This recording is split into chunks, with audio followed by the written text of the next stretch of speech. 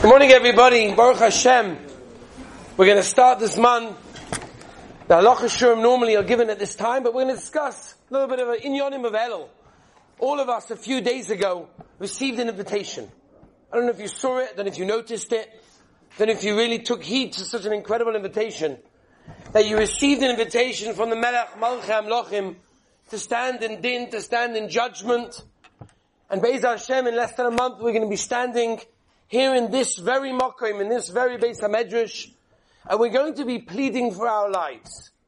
I want to spend a few minutes today, normally this is a halacha shir, but I want to spend a few minutes on understanding and maybe going into a little bit of an idea of what we're meant to be doing in the next few days, in the next few weeks, specifically at this incredible time of Elul. You know, they always bring a famous mashal that a person's walking down the street, and as he's walking down the street, he sees $100 bill floating down. This is Gavaldik. It's raining money from Shamayim. He takes the $100 bill, pockets it, and thinks, wow, what a wonderful day. He keeps walking a few more steps, another $100 bill comes down. He said, this is Gavaldik. My lucky day. It's raining money from Shamayim. Wow.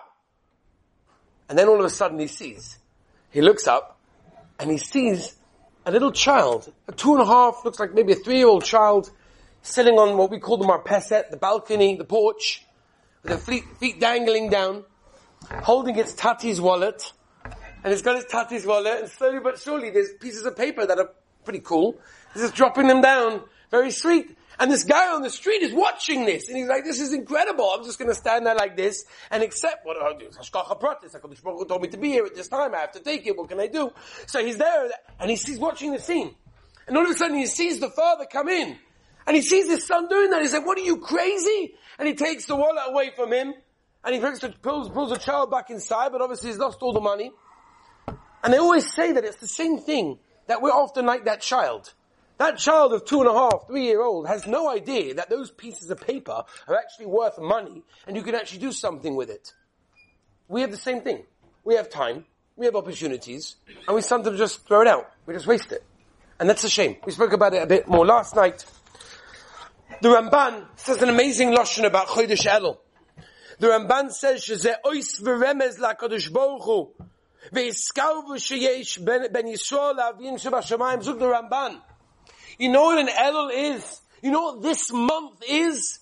It shows the Gavaldige Kirvas, the love, the Ava, that the Rabbeinu Shalom has for Klal Yisrael. That the Rabbeinu Shalom says, you know what? I'm not just going to tell you, go to Rosh Hashanah, but have a preparation. Have time to prepare. Have time to speak. Have time to be able to dedicate time, effort, to improving yourself, to seeing what you could do better. Famous mashal. I think this is a true story of a Yid, a chassid of the Gerer Rebbe. And how it works by the Gerer Rebbe is Rosh Hashanah by night. Everybody files past the Gerer Rebbe, and you get a Gudyontov, a Gityor, whatever it is that the Rebbe says, and the Hasidim wait a whole year for this. This is the most amazing opportunity that the Rebbe face to face. I don't have to make an appointment. I don't have to wait. I don't have to be a big rich guy. I can just go to the Rebbe on Rosh Hashanah and I get mamish 2-3 seconds, but I get a good yontif from the Rebbe. It's worth everything. And they wait on the line for hours upon hours, and they wait for this opportunity every single year. And there was this Hasidic guy that was so excited for his opportunity to be able to speak to the Rebbe. And he's waiting on the line. And finally it's getting closer and closer, and you can imagine the anticipation, the excitement. Finally he's getting closer and closer, face to the Rebbe. How many times do you get such an opportunity? And as he gets face to face with the Rebbe, he was dying to ask the Rebbe something. Specifically, one of his children needed a shidduch, or it's a parnasa that he needed something specific. And he was going to ask the Rebbe in those 2 seconds, give me a bracha for a shidduch for one of my children. Give me a bracha for parnasa. And he got to the Rebbe. And he was so in awe.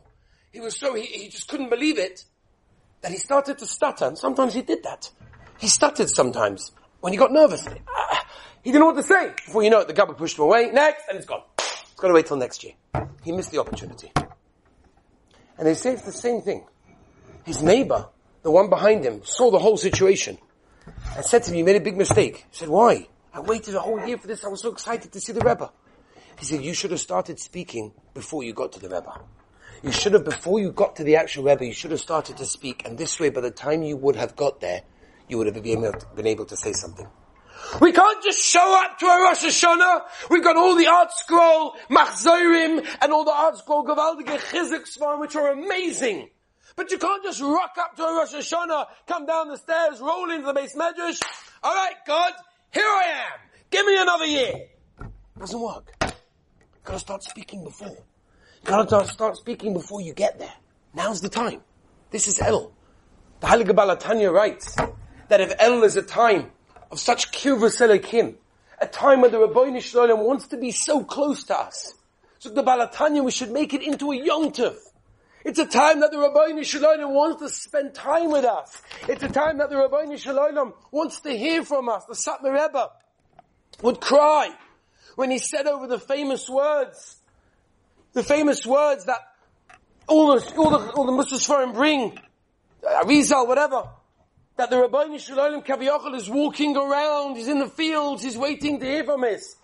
The Satmar Rebbe would cry. Can you imagine what it means? What an opportunity we have to talk to the Rabbeinu Shalom, to improve ourselves, to look into our lives, what we could do better. What an opportunity this is, and we sometimes just waste it. The Chidush Harim, the Ger Rebbe writes, the Kutim Harim, he writes, Ki Chodesh Elul Matana Toivahu. It's an incredible present. The Rabbeinu Shalom said, I'm not just going to give you a day of judgment, I'm going to give you a month before to be able to connect, to be able to talk, to be able to improve. That's what we're doing over here. That's what it's all about. Divrei Chaim, Heilige Divrei Chaim of Sons, once said over the following thing. And he said, how often do we make the same mistake that we come into Elul, or we come into Slichas, we come into Erev Rosh Hashanah, says to make Tshuva, Erev Yom Kippur, and we make Kabbalahs. And each one to their own should really sit down for a moment or two and he think to himself, what can I improve on? Maybe it's Birchas Hamazon, maybe it's Negelwasser, maybe it's Tzitzis, maybe it's davening on time, speaking in davening, whatever it may be, each one to their own. What can we do to improve ourselves? And then often we find ourselves in the same situation as we were last year.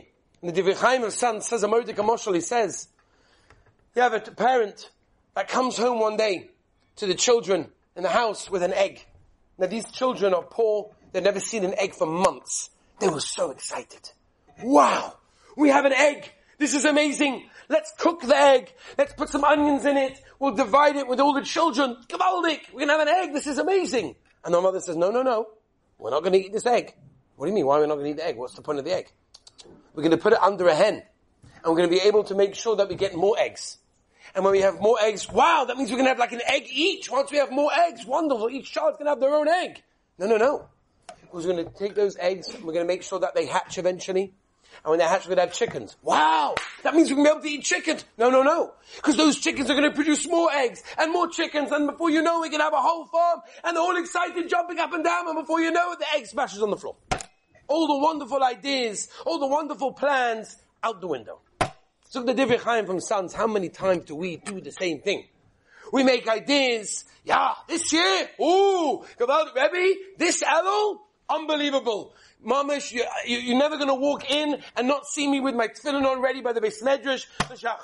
You don't understand. I'm a different person now. What do you mean? Avada, how many times? But they mean it. I'm not chas v'shalom. Avada, we mean it. We really want to. We want to. But sometimes our plans fall through.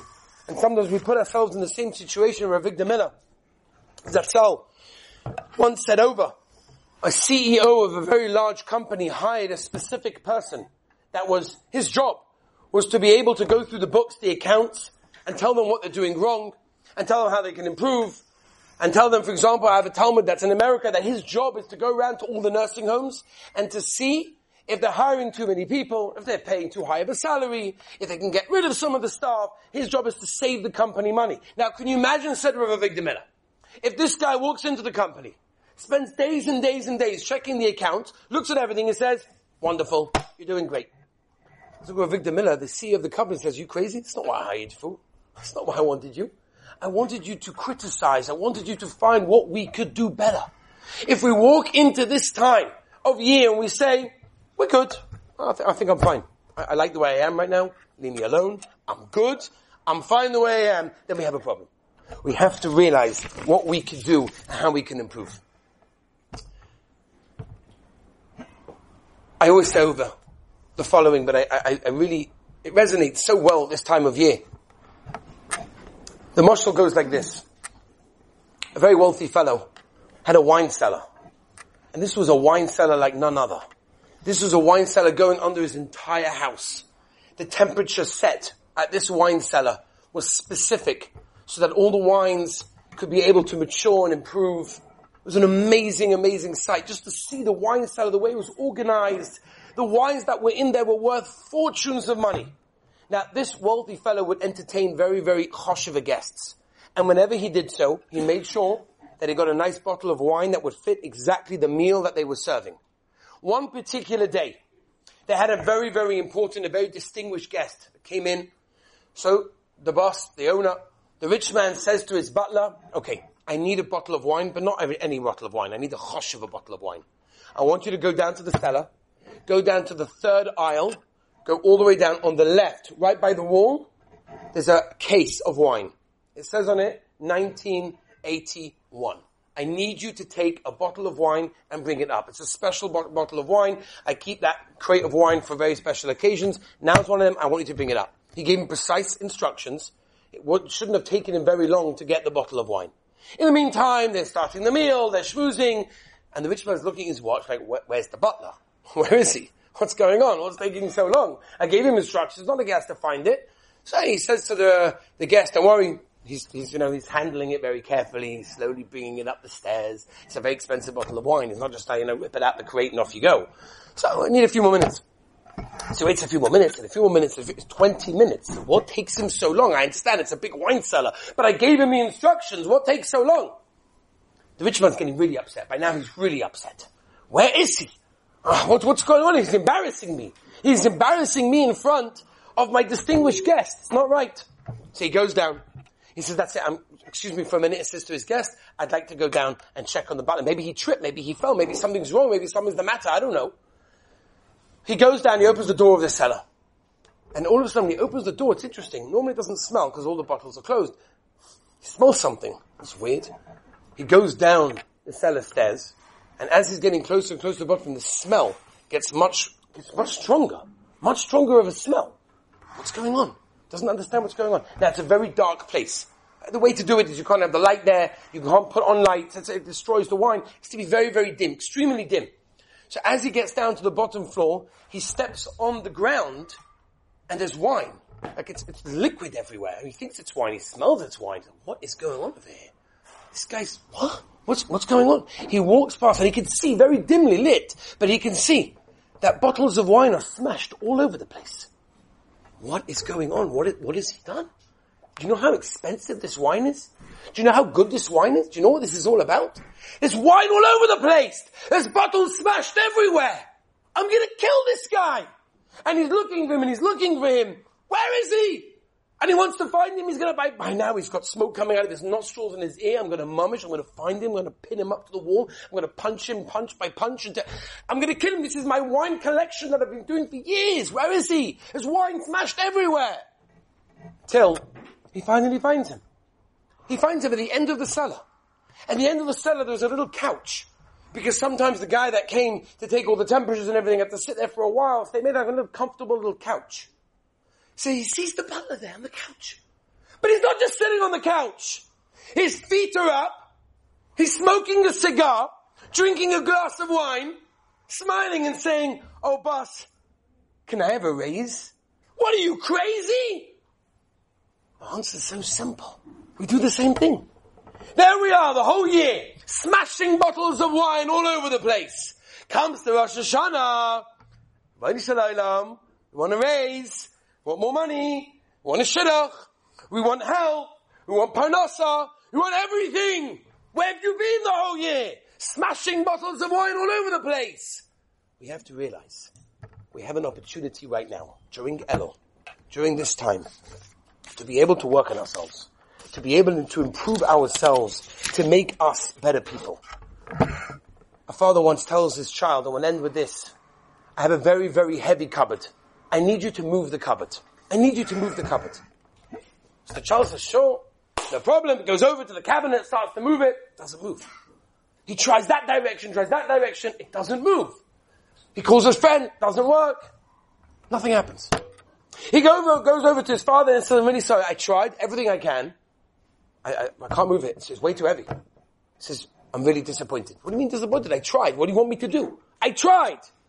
So the father said, very simple. You should have asked me for help. Because if you would have asked me for help, I could have showed you how to move in a certain way that it would have moved. So the Rebbeinu Shalom to us, we come to him and say, listen, I tried. I did what I could do. What do you want from me? I'm only a human being. Come on. Rebbeinu Shalom says, did you ask for help? Did you ask the Rebbeinu Shalom, the Melech Malcham Lochem, for help? Because that's what we need to do. Rabbi Say, we have the next few weeks a unique opportunity to be able to look into ourselves, into our lives, into what we're doing. Well before we come to Slichas, well before we come to Rosh Hashanah. And Be'ez Hashem, if we do this, the Rebbeinu Shalom will give us B'siyata Dishmaya, a beautiful Zman, a beautiful month. And Be'ez Hashem will come into Rosh Hashanah much more prepared, and the Rebbeinu Shalom will give us Be'ez Hashem, Chasima Tova. Have a good day.